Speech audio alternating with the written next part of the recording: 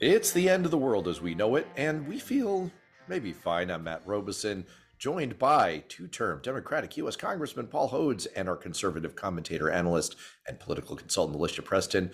Full disclosure, it is 10:04 p.m. on New Hampshire Primary Day, January 23rd, 2024. We are recording this it's not really an emergency. A known event is not really an emergency, but we are trying to bring this to you before all the counting wraps up.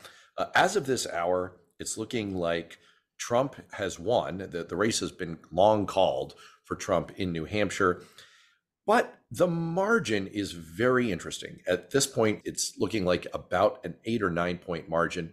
Could go up a little bit. Alicia, let's be real about this. You're pulling as hard as any Republican out there for Nikki Haley or for really any sentient human. What is your reaction to the results as we know them?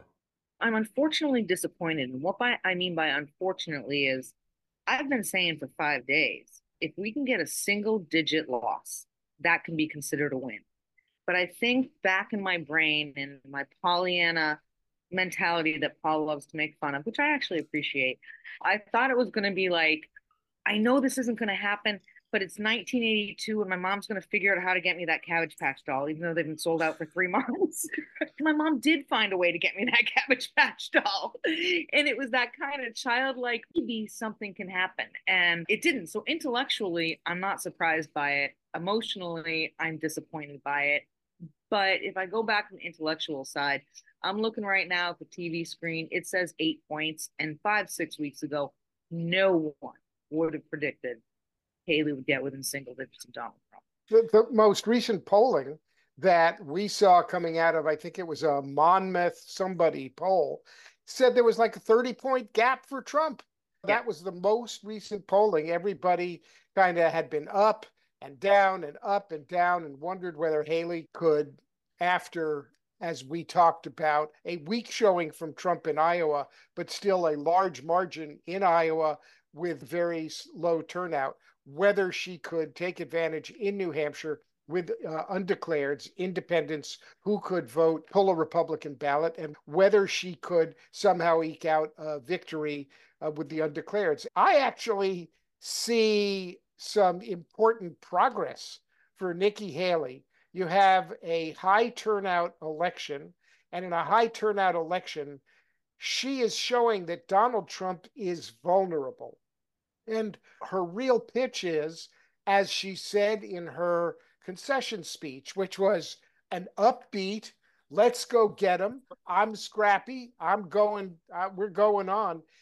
Donald Trump, as she pointed out, is an incredibly weak candidate for the Republicans. Here, he could get just above 50%. So, yes, she lost.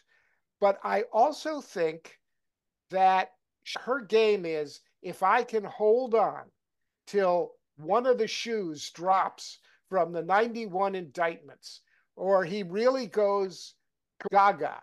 And she went at him pretty hard in her concession speech, saying he's unfit, he's on the cognitive decline, he can't remember who I am and what I do. And she shows a lot of fight. Now, I don't know whether that leaves the donors with her for a longer haul, and South Carolina's no cakewalk. But it kind of sets up the MAGA base against everybody else who can vote in a Republican primary. And maybe there is still some glimmer for her. Trump and his people are going to try to knock her out and tell her to get out. I don't know that she's going to get out until her money dries up. It is interesting that if you step back and look at it from a distance, Paul, what you just said is absolutely spot on. Second straight result, barely over 50%. And yet it's not quite being characterized at this early hour as the crush, the romp that we were making fun of on this show all week, that Right. the media attached to the Iowa victory. And so, yes, it is a second consecutive win. And yes, it is very significant for the long-term trajectory of the Republican Party that the win was fueled, as UNH/CNN pollster Andy Smith was telling us on the show on Monday, the win was fueled by the core of the Republican Party. It was fueled by registered Republicans. So on the one hand, Republicans have so far made their choice and they're in with Trump.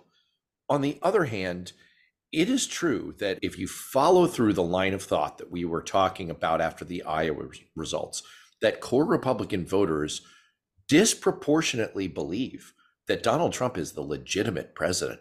They believe that he is, for all intents and purposes, the incumbent.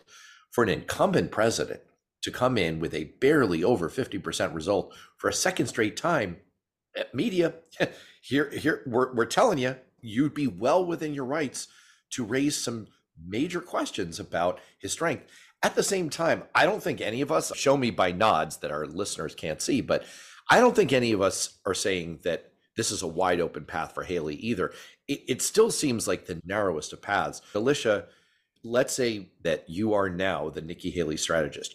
Your number one goal between now and South Carolina is you've got to make the case to donors. This thing runs on funds and you've got to keep her financially viable. What are you telling major Republican donors right now? Why should they invest in Nikki Haley? Because Donald Trump can't win a general election, and that has just been proven. Look, he's had 2 contests. He is running with the power of the incumbency and can barely get 50% of the party. Excuse me. He cannot win in swing states. That has been proven in 2018, proven in 2020, proven in 22, even proven in the off-year states in 2023 in Virginia and Kentucky. Trump cannot, and Trump sycophants cannot win a general election. The only way to get Biden out of office, which is what we want to do, is to have someone other than Trump. And considering Nikki's the last man standing, last woman standing, right now, that's where they've got to go. That is the only needed message for donors right now. And I think if delivered properly, they'll hear it. Paul, let's talk for just a moment about the Democratic side of this, which, pun intended, includes everyone except for Donald Trump. So it emerged. First of all, it does look like Joe Biden is on his way to a very healthy win, something in the 70s. It looks like could be, as of this hour, Joe Biden unprocessed write-ins. It's looking like around 70%. I think we were saying on this show that really anything above 65, close to that 70 range, would make this sort of a nothing burger from the press standpoint. Dean Phillips has already been asked, when are you going to drop out? Not, are you going to drop out? When are you going to drop out? So let's put that, I think, hopefully in the rear view, this question about Biden's vulnerability on the Democratic side.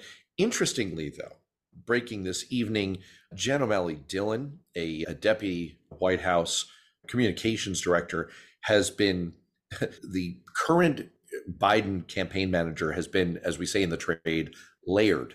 They've brought in more senior figures on top of the campaign manager to run the Biden reelection campaign.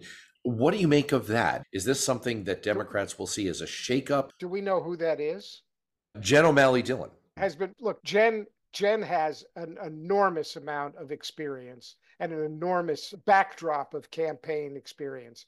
Democrats have been, and I think leading Democrats of note and substance, whose names everybody would recognize, leaders in the party, have been after Biden and his campaign to ramp it up. And they've been after Biden to ramp it up for a long time. So I don't think this is unexpected. I think it's going to be taken as a sign of something good by Democrats, not as a shakeup and chaos. Just, okay, game on.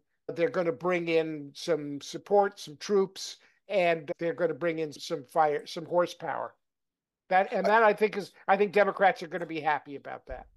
Yeah, I have to say, Jen O'Malley Dillon ran the 2020 campaign. She's very well respected in Democratic Party circles, certainly in operative circles. And look, for the current campaign manager who's expected to retain the title, Julie Chavez Rodriguez, look, for one thing, she may have been in on this. She may have been in on this from the get-go. There's sort of a long pedigree of making this kind of a move where you bring in your top guns as you head down the stretch. I'm mixing metaphors there, but it's late. So I agree with you. I think that this is going to be seen as, yeah, we're getting in it. Now that we know that the race is 95% likely clarified into the rematch with Donald Trump. Is there, what do you take? You have a personal attachment to the Republican Party of New Hampshire. And we've been talking literally for years on this show about your quest and the quiet, I don't know what to say, desperation, but the quiet campaign that you and other like-minded Republicans have had to try to perform an exorcism of Trump from the party.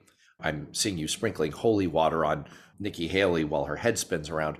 What do you make of Andy Smith's finding that Donald Trump did, it's a narrow victory, but he did get a victory in New Hampshire. And it's on the power of the core of the Republican Party, on registered Republicans. What do you think is going on? Do you think the Republican Party has sort of crossed some kind of a line that's unrecoverable? Let's take a break. We'll be right back. There's kind of a lot to unpack, so let me be as brief as possible. Part of it is fear of speaking out, so fear of bringing others with you. Everyone wants to be with a winner, right? So there's that. I said to a national reporter at a Nikki Haley event the other day, they said, "Why are you voting for Nikki Haley?" And I said, because Donald Trump is a danger to democracy and a danger to America as we know it. And she gasped. And I took that gasp as because people aren't being that direct publicly. And that matters because that says to the other people who are voting, I got to go with Donald Trump because no one's speaking negatively about him. So there's that component. But I don't know. One of the reasons I'm disappointed is, like I said, I was calling in and hoping for a miracle tonight to show me that the Republican Party is not tripling down on this guy. I took notes on his speech tonight, and he's just a liar. He's a straight up liar, and people are cheering him. He gets up and he says, "We've won every election we've ever run here. We've won every primary. We won every general." And the people are cheering. He's never won a general election in New Hampshire. Never. He's just a liar. He talks about Democrats shouldn't be able to vote in New Hampshire to Republican primary. It wouldn't even be this close if they did. They're not allowed to vote in the New Hampshire Republican primary. And people are cheering him on. He shits all over, pardon my language, Chris Sununu, who's like the most popular governor in the history of New Hampshire and one of the most popular governors in the country, and says he's a loser and can't win his own state when he's never lost a race in his own state. And they're cheering. And I'm going, what is going on? And then he's this insulting misogynist, and pardoning my rant. But he says about Haley, who went up for a concession speech, I wrote it down. I watched her come up in a fancy dress that we all know isn't that fancy. I don't even know what kind of insult that is. He's a horrible human being. He's a bad man. And to see over 50% of people vote in my state, in my party for him, I don't know the answer. I don't know what to do. I will tell you that Paul and I were in Manchester. Sorry, Alicia, it was a lightning visit. No one came to have a cup of tea with me? We were interviewing Chris Matthews, the episode that was on the show today. And it was kind of interesting. I described it. I didn't give it enough description in the rundown of that show that we were in the heart of New Hampshire. We were literally in the Doubletree Hilton in downtown Manchester. And during the New Hampshire primary, that is where it's at. We're sitting there, we're doing the interview in the next ballroom. The New Hampshire delegation, the congressional delegation, the senators are giving a press conference. People are wandering by. Chuck Todd is in the background of the video you can see. I ran into a former chair. I'm going to leave names out of this because this wasn't like an on the record conversation. I ran into a former chairman of the New Hampshire Republican Party. And this is what a throwback I am. Like with you, Alicia, I get along well with Republicans who are kind of in the mix before the current insanity set in because they're good people and I like them, even though they've been political opponents in the past. And Ray Buckley's a bro. I think we should all get along. Yeah, we should. And I can just tell you that there is I don't want to speak out of school, but there is, I think, the same sense of dejection and kind of a WTF feeling throughout people who have been long-standing core members of the Republican Party in New Hampshire about what is it that we can't quite get over the hump and rid ourselves of this malevolent force. Speaking of malevolence, Donald Trump you referred a second ago to his weird speech. He was throwing down. He was throwing heat against Nikki Haley tonight. She has gotten also increasingly personal and really called out Donald Trump's mental decline in recent days. It feels like they've kind of crossed a barrier in their relationship. I don't know what you would call it. Now, who knows?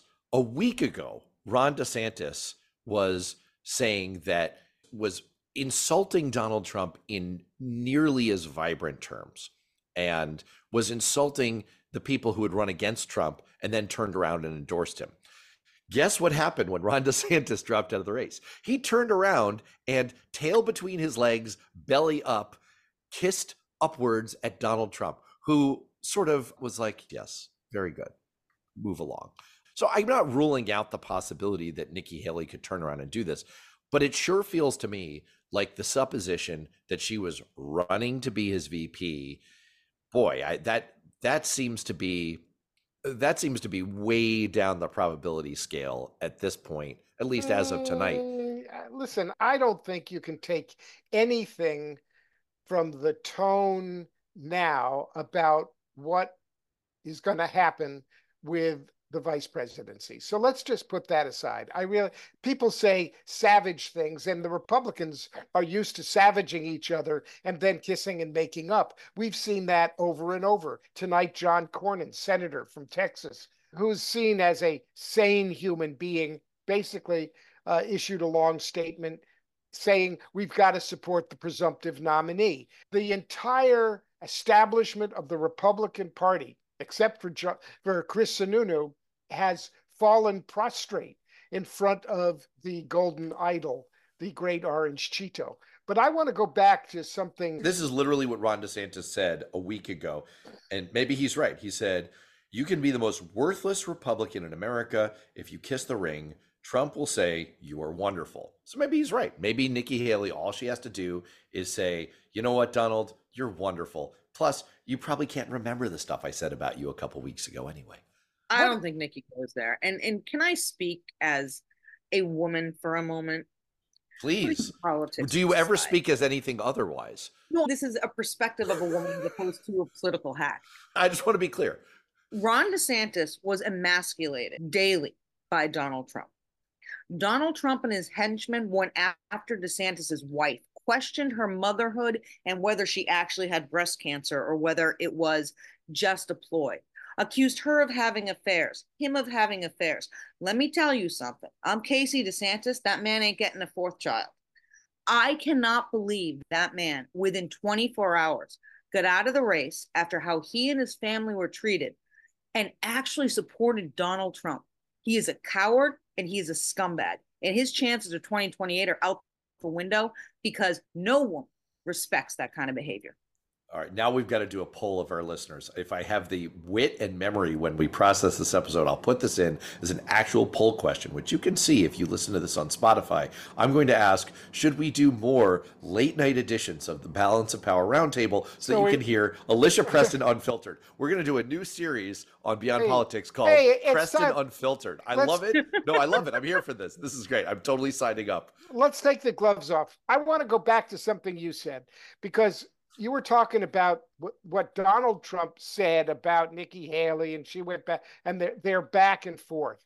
Let's for a moment, and I know this is a mental challenge, but let's for a moment give Donald Trump the credit of being able to think 3 days, 4 days, a month ahead. And here he is with Nikki Haley. I think maybe he recognizes, Matt, that because he's been reading your columns, that his performances have been weak. What if he recognizes that? What if he sees beyond the bravado and he says, holy shit, I could only get a low turnout in Iowa. They're supposed to come out in the cold. That wasn't a great victory. And in New Hampshire, I got a single-digit win against that woman. I'm in trouble. And by the way, the MAGA base, who I could shoot somebody on Fifth Avenue, they'd still be mine. But do they realize I'm facing 91 indictments and that maybe something's going to stick? I'm in trouble. I'm going after her. You guys are actually bringing up an interesting strategic point. I, first of all, endorse the idea that the fact that Donald Trump is squealing so loud means that he's been stuck with something real sharp. And I agree with you, Paul. He is savvy enough. even if he is addled at this point in his life, he's savvy enough to realize that his performance is not great. And that's why Donald Trump is saying in his speech tonight that he's trying to ward off the perception that Nikki Haley is going to be able to claim some kind of a victory, some kind of a comeback kid, Bill Clinton-esque kind of standing from her finish here. The fact that he's talking about that means that he's worried about it. The fact that he's dismissing it means that it's a real factor. But I want to pick up on the other thread that you're suggesting here. One way in poker as a strategy, one thing that experienced poker professionals do is they try to put their opponents what's called on tilt, meaning you try to unbalance them psychologically by going after their weak spots. The best way to put Donald Trump on tilt and all of his like weird kind of like broski henchmen is to go after their masculinity. They seem to be particularly sensitive on this point. Remember the point about the hands with Donald Trump. The right? hands. I have fact, very big hands, by the way. They're so big. Alicia, by the way, is on huge right big. now trying Look at to. these hands. Yeah. I mean, I unmuted only to say I have a theory on the matter that I will not share, no matter how late at night it is. Okay. We're about 27 minutes into this podcast. I'm giving it 3 more minutes until we get your theory out of you. 3 more minutes, Alicia. Just do another shot there. And remember that one of the subtle things that Saturday Night Live did was that they portrayed Donald Trump's male cabinet members with female actors. And it seemed to drive the president absolutely crazy, and all masculine henchmen who seem to have issues regarding their own bravado. And so like, I think there's something to this. Donald Trump, look, Alicia, to your point, remember Donald Trump has a long history of lashing out at the looks of his opponent's wives. He did it to Ted Cruz, right? And it's his way of trying to establish male dominance. And by the way, dominance established because Ted Cruz turned right around and said, listen, sir, I challenge you to a duel. That is unacceptable. You're a pig. And that's why I'm endorsing you. So yeah, I think that there's something to this. And I think that Nikki Haley would be well advised to lean into this in the next few weeks. Get the man on tilt. Like, yep. Go after his masculinity because he ain't got much. Let's take a break. We'll be right back. And imagine that the crazier Trump goes with misogyny, the better it is for Nikki Haley. If she can figure out how to get women to open their eyes and see that the danger that Trump is and the misogynist that he is, and maybe there's a chance, because maybe there's a chance. Would you, Alicia, I'm about to say something I'm not trying to be intentionally provocative. This is a serious suggestion. If you were Nikki Haley's campaign, would you call Stormy Daniels and ask her to cut an ad against Donald Trump, bullying him and making fun of his manhood? I'm kind of serious. I know about Donald Trump's penis. It would be a great way to shift the conversation. Don't take your head out of your hands, Preston. Let me tell you, Stormy Daniels, let me tell you about this man's hands. I think she's available, is all I'm saying. It's not just his hands. It's not just his feet, ladies and gentlemen. You don't have to be quite as... It's his brain. Yeah, no, there can be, you don't have to be quite as textual. It could be a subtext thing. I think you could do something that would really unbalance the man. And like the New York Times today was talking about the fact that he's been running ads on issues. He's been running ads on substance. I think she could put him on tilt.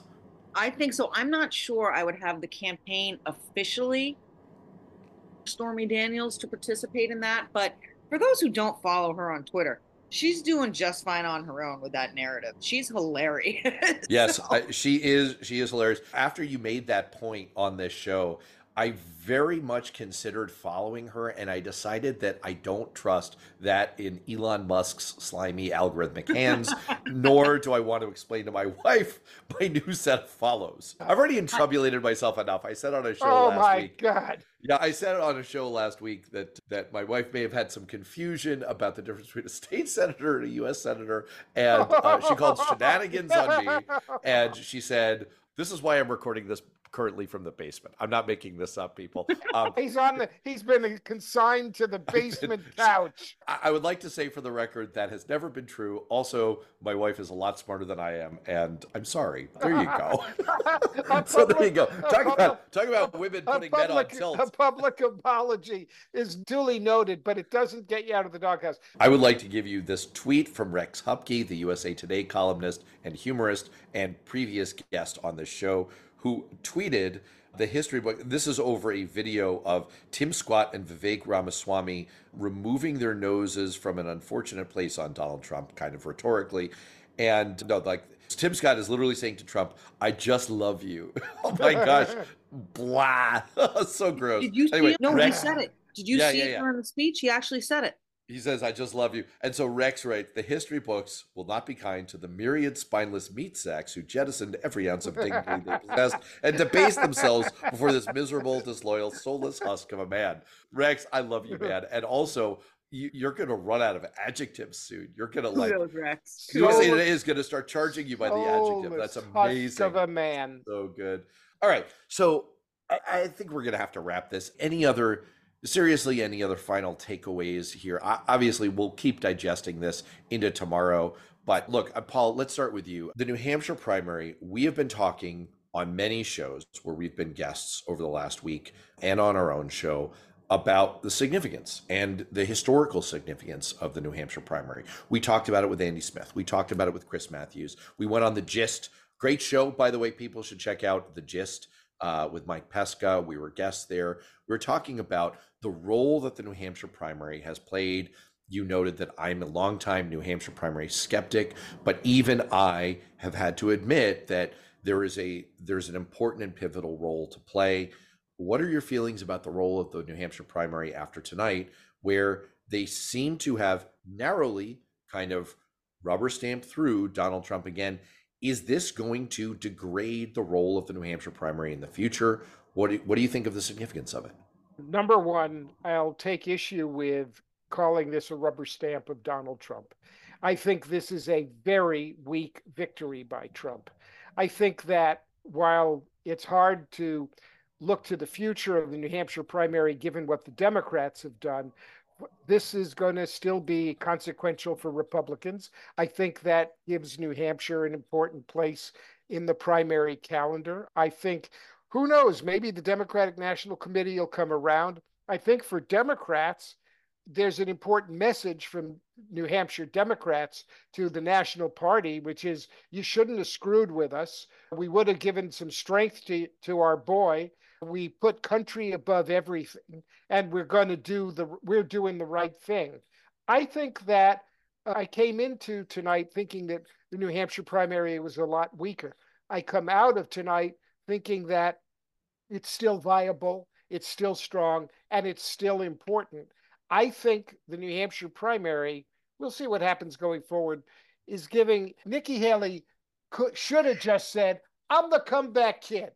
I am the comeback kid. Nobody gave me a shot in hell. Look at me. I'm single digits behind the great golden goose." She basically said that, but without those words. She could have called herself. Maybe her words were better. Maybe they were, but I'm comeback kid. I'm comeback kid. Duh. So yeah, her words were better than that. And look, again, so is her French, probably. Alicia, you're so right. Like, this speech from Trump is amazing. He threatened Nikki Haley. He says if she doesn't drop out, she'll end up under investigation for stuff she doesn't want to talk about. Good gracious. Like, he's already doing it. He's already making authoritarian threats. Alicia, I guess same question for you. What's your big kind of like final takeaway of the night from this? I agree with Paul when it comes to, it shows the importance of the New Hampshire primary. Without a candidate on the ballot, he's going to get 70%. Why? Because New Hampshire knows how to do it and how to pull out their electorate on the Democratic side. We know how to do it on both. For the Republican side, it shows that even the power of incumbency, for which Donald Trump is running on, isn't enough to make New Hampshire voters sheep. Over 44, 45, we'll see what the numbers are tomorrow morning, percent of the Republican voters in New Hampshire chose someone else who never would have been given a shot and gotten the national spotlight in almost any other state in the nation. It would have been a coronation of Donald Trump without a place like New Hampshire being able to say, no, we're going to make her talk to us. We're going to talk to the issues. We're going to answer questions. We're going to do all this. And the rest of the country watched. Will that be enough moving forward? I don't know. I hope so, but I don't know. But it gives someone an opportunity that without this process would simply be a coronation for Donald Trump and Joe Biden. And I'm going to actually I'll close out by giving the New Hampshire primary its due. I think that it has been revealing. I think it has done a job for the American people. As I said after Iowa, the story is yet to be written here, and it would be legitimate to write it either way. I think that what the New Hampshire primary has done is revealed weaknesses. For one thing, half of Trump's voters said in exit polls tonight that they would not vote for Haley if she were the nominee. And we already know, and we've cited many times, what some of the exit and entrance polls said in Iowa about the divisions there. I think what you're seeing is a Republican Party that is divided, remains divided, and is going to have a harder time than they've had even in previous years coalescing around a nominee. I think it's revealing a tremendous amount of weakness, especially on Donald Trump's part. And I think that what it's revealing is the role of the media in shaping the narrative here. And so if we wake up tomorrow morning, and we'll put out this show first thing Wednesday morning, and if we wake up, look around at the headlines, look on cable, and see how this is being characterized. And if once again it's a Trump romps, solid path to the nomination, this thing is over, then we will know that the media has once again kind of gotten bamboozled and ensorcelled into picking up the Trump storyline. But they also have the opportunity to talk about and analyze and unpack what's really going on here, which is this undercurrent of weakness and vulnerability that I think that anyone, not just Democrats, but anyone who is really concerned about what's happened under Trump and the direction that he wants to take the country should find heartening and encouraging. So on that note, it's way too late. For Paul and Alicia, I'm Matt Robeson. We will see you next time, and maybe we will get that secret idea out of Alicia next time.